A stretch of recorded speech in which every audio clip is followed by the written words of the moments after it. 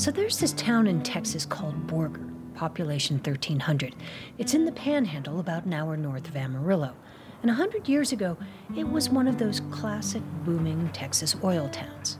So it pretty much went from nothing to about 40,000 people in 90 days.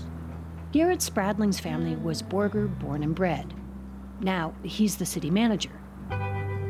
And back in 2019, this thing happened in Borger that no one was expecting.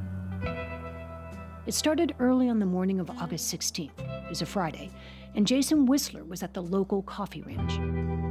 It was probably around 6:30 in the morning. Whistler's the emergency management coordinator in town, and he works with Spradling. My IT manager called me and informed me that we'd possibly been some sort of a compromise with the system network. Computers across the city began flashing ransomware messages, and some of the city's printers suddenly sprung to life, shooting out messages as if they had a mind of their own. Personnel would, see the paper on the printer and look at it, and it'd be like a ransom printout. It was almost, some of it was gibberish, but it was very, very definitively, if you read between the lines, you're infected, pay up.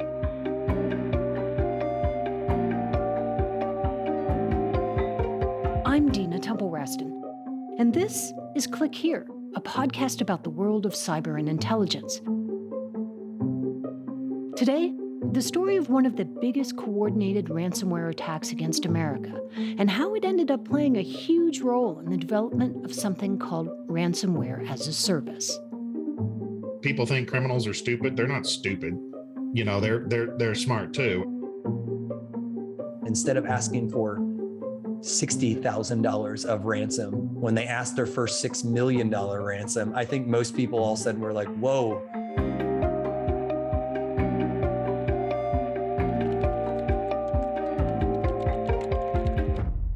Stay with us.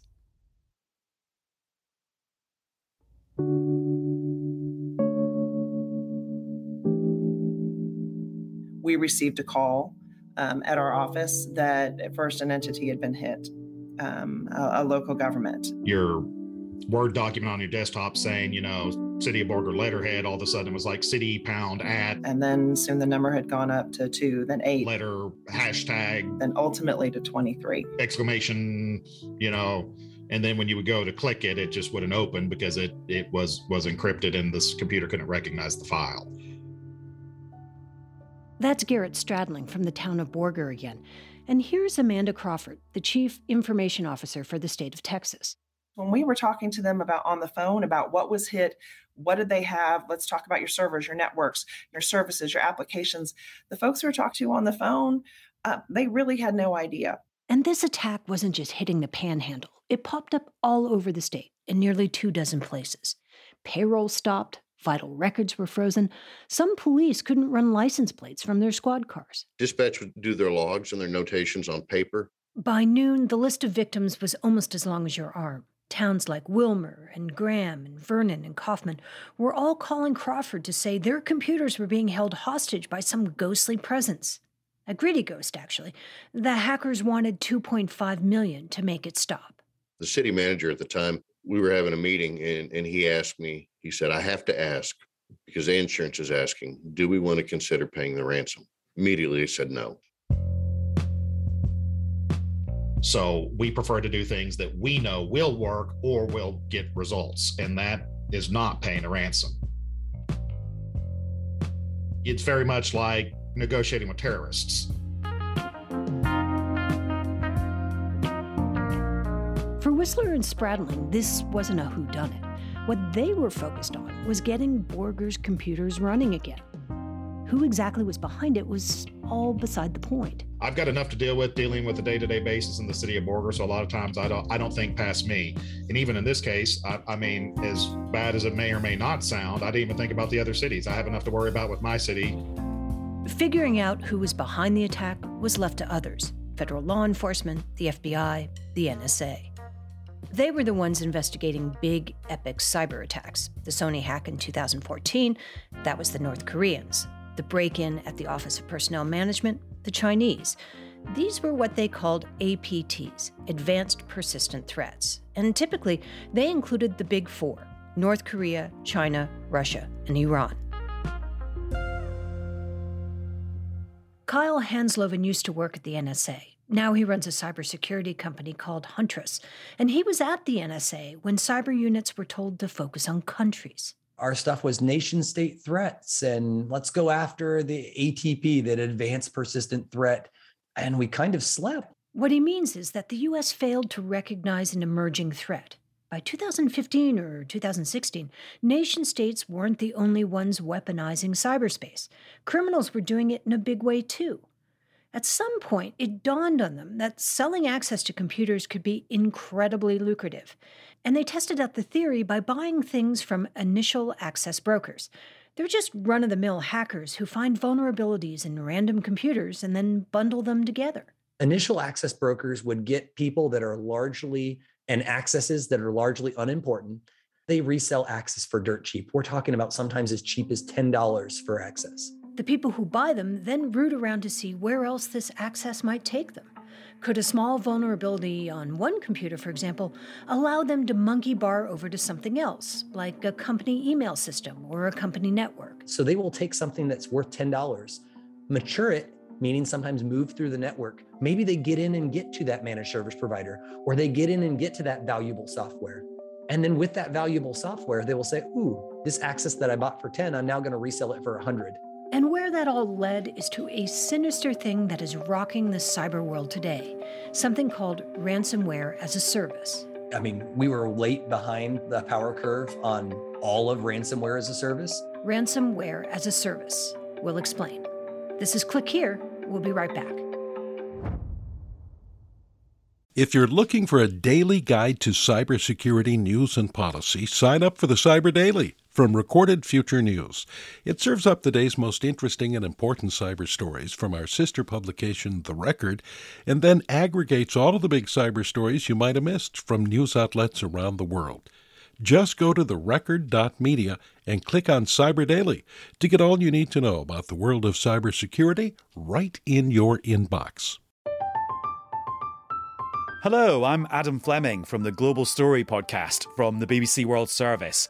We are looking at Lina Khan, the face of the US government's battle to regulate big tech. She's already redefined the way we talk about monopolies. Now she's taking on the likes of Amazon and Meta. But who is she? And will she win? The Global Story brings you fresh takes and smart perspectives from BBC journalists around the world. Find us wherever you get your BBC podcasts.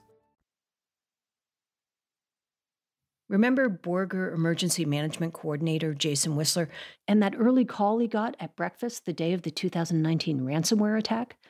Well, that call came from the city's managed service provider, or MSP. This is a third-party contractor that had remote software to help support our systems, and their system had been compromised, which was the conduit for that, that ransomware to get into our system. The same MSP ran IT for the 23 places in Texas that were attacked in 2019. One hack, 23 victims, incredibly efficient. Years later, people would call this a supply chain attack. Instead of attacking something head-on, they find a weak link in the chain to target, like an MSP. So that was the how of Texas 2019. But it took a little sleuthing to figure out the who. Kyle Hansloven thinks he knows. He'd seen this before. It turns out that one of his clients, a managed service provider, had been hacked a year before the Texas attack. And the MO was almost exactly the same. One MSP company was hacked, and then a whole bunch of their clients got hit with a ransomware attack. And we got called out because they just happened to be local enough to us that we could make the trip and sit alongside an incident response firm. And during the process, we realized that the actor got into the remote management software. Remote management software. You've seen it. It's what your IT department uses when they take over your computer to fix some problem. But here's the thing that made Hansloven's case so different. A video feed the company had set up to record their help sessions ended up accidentally capturing the bad guys at work. So we had hours and hours and hours of footage of this actor going in one computer at a time, encrypting each host, for hours on end. You could actually see the screen, do the encryption. And what's funny is from some of the naming schemes to the tactics to the capabilities to what they checked. Sometimes you call it, post-exploitation. What do they do after they get initial access? Little digital fingerprints, gossamer connections that not only showed how similar all this was to the Texas attack, but also eventually to a suspect. Or should I say suspects? It was a group that officials believe was behind a rash of ransomware attacks against everything from law firms to Apple computer suppliers to Madonna and Lady Gaga.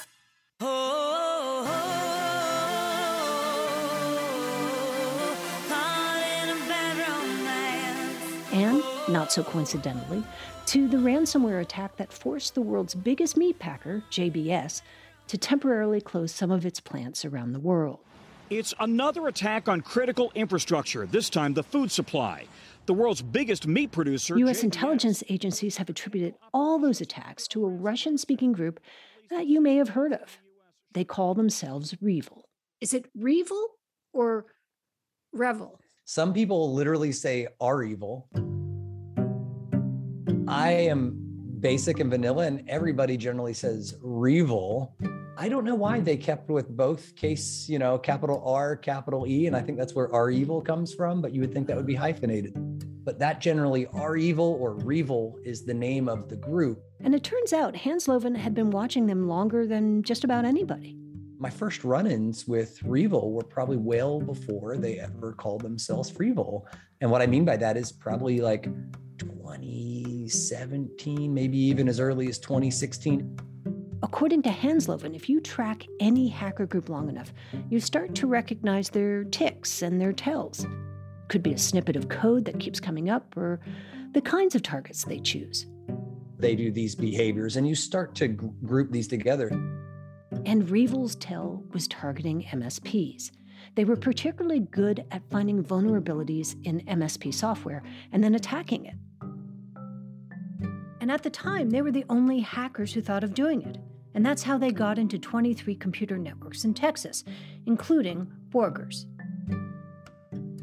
Borger might have seemed like just another victim had the city not caught a lucky break. It happened to have been in the middle of transferring a bunch of data over from a new City Hall server that August.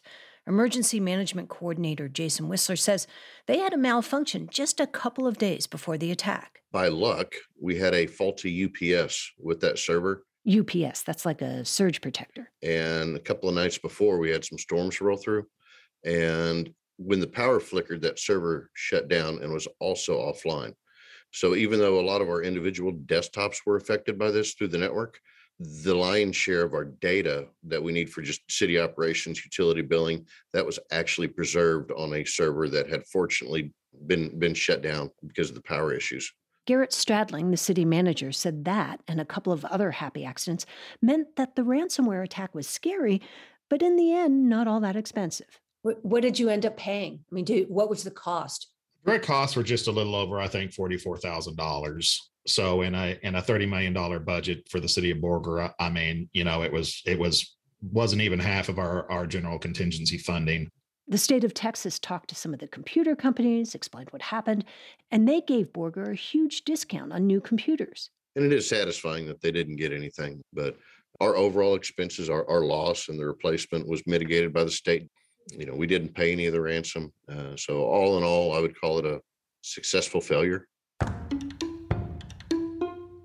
For REvil, all that reconnaissance they did to find the right vulnerable MSP, all those ransomware notes sent to printers and screens all over Texas, all that coding didn't earn them a dime. So as much as the attack focused minds in Texas on ransomware, the group that ended up massively changing their behavior wasn't the towns in Texas. It was REvil. And we know this because REvil began talking about it. Or at least a member of the group who went by the name Unknown started chatting. He was not a hacker. He was the operator. He was the manager. That's Dmitry Smilyanets. And he had a long online chat with Unknown last year. His job was to control the infrastructure, make sure it all works, make sure that communication line with victims is up. Make sure that the payments go through and the affiliates are getting their share. The hacks, I would say all the hacks claimed by REvil, he was part of. Smiljanits works at Recorded Future, a cyber intelligence company. Click Here and The Record are divisions of the company and are editorially independent. And while we can't verify all of Unknown's many claims about REvil, he did make plain that after 2019, the group had done some rethinking. Their main goal is to make money, and they will not stop on anything until they make this money. They bring new tactics, new techniques.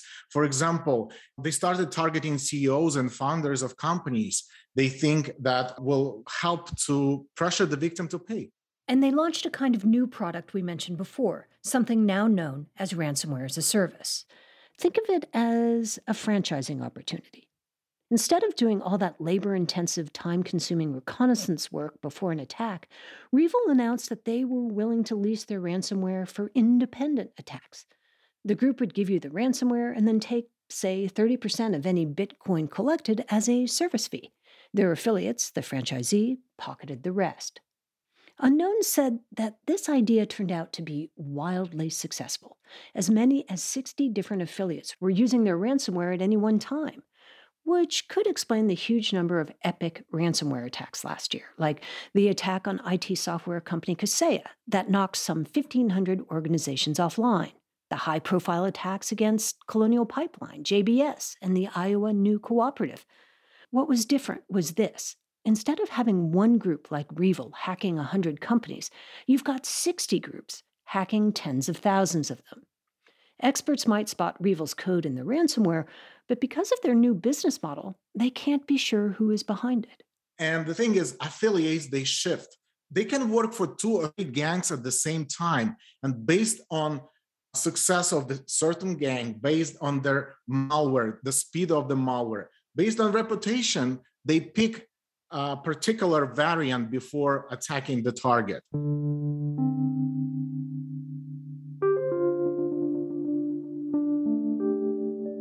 Since Texas, REvil has been linked to some 175,000 ransomware attacks, generating some $200 million in ransom. And here's an interesting thing about all those hacks. Not one of them was leveled against Russia.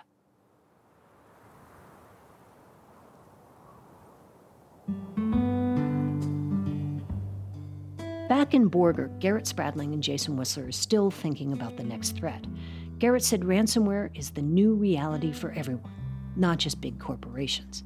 You know, cities used to be really worried about, vaccinating and reducing polio, or when sewer systems first started getting, because you had all the dysentery and stuff from open sewers. I mean, that's the story of local government and local cities is adapting to the modern challenges, and cyber threats and cybersecurity is just the new threat that we're all just going to have to learn how to adapt to. We don't like throwing our sewage out the bucket onto the street anymore. Well, you're going to have to learn that clicking on unknown links in an email is just like you used to throw the sewage out on the street. Do you think you guys are ready for the next ransomware attack? Oh, I never want to jinx myself with that. We have to be on guard and catch it 100% of the time. They only have to get lucky once.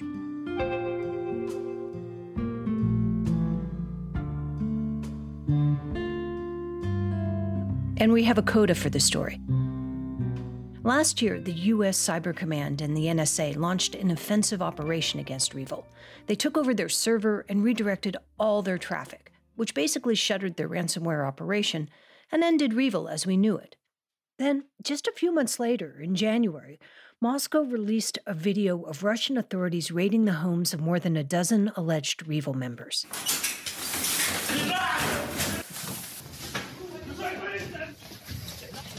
Think of an episode of Cops with a Russian twist.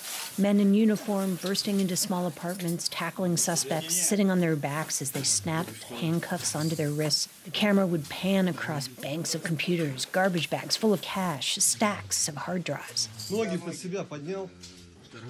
Moscow said afterward it arrested REvil members as a favor to President Biden.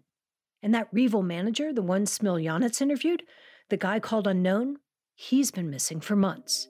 He disappeared. And at least for now, REvil has too. People think criminals are stupid. They're not stupid. You know, they're smart too. And so, I mean, it's been a game, you know, that's been a game that's been developed over many, many years. And so everybody adapts to everything that happens. We as the government don't adapt, or even the criminal syndicates on their side don't adapt, then they become irrelevant. Ransomware as a service attacks are expected to keep growing this year. And if you think about it, it's an ingenious business model. Everyone can concentrate on what they're good at.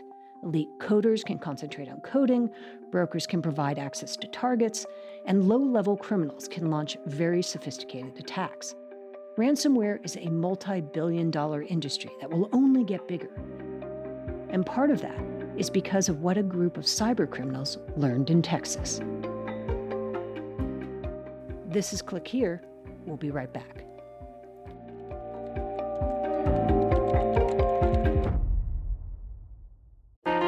Politics has never been stranger or more online, which is why the politics team at Wired is making a new show, Wired Politics Lab. It's all about how to navigate the endless stream of news and information and what to look out for. Each week on the show, we'll dig into far-right platforms, AI chatbots, influencer campaigns, and so much more. Wired Politics Lab launches Thursday, April 11th. Follow the show wherever you get your podcasts.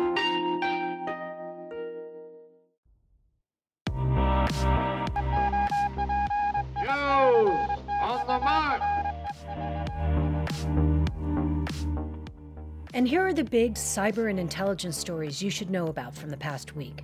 News Corp, one of the largest media conglomerates in the world, revealed on Friday that it had been hacked. The attack was discovered last month and targeted one of the company's third-party cloud providers. In a Securities and Exchange Commission filing, the company said it had hired the security firm Mandiant to look into it. The investigation, which is ongoing, found that hackers had been in the system since at least February 2020, and Mandiant believes the intruders were linked to Beijing and stole information. Microsoft said last week that only 22% of all of its Azure Active Directory customers are using multi-factor authentication. The company said that multi-factor authentication, or MFA, is the easiest way to protect networks from brute force attacks and email phishing. The company has been trying to convince its customers to adopt MFA for years without much success. According to a new United Nations report, North Korea has been funding much of its ballistic missile program with stolen cryptocurrency. UN investigators say state-sponsored hacking groups have stolen some $50 million worth of cryptocurrencies just over the past 2 years. And some industry analysts say the number is likely much higher. And finally, a hacktivist group known as Adalat Ali, or Ali's Justice, briefly hijacked the web stream of Iran's state-owned television station last week. The group interrupted a live broadcast of the Iran-UAE soccer match with a 50-second video, urging Iranians to rise up against the current regime.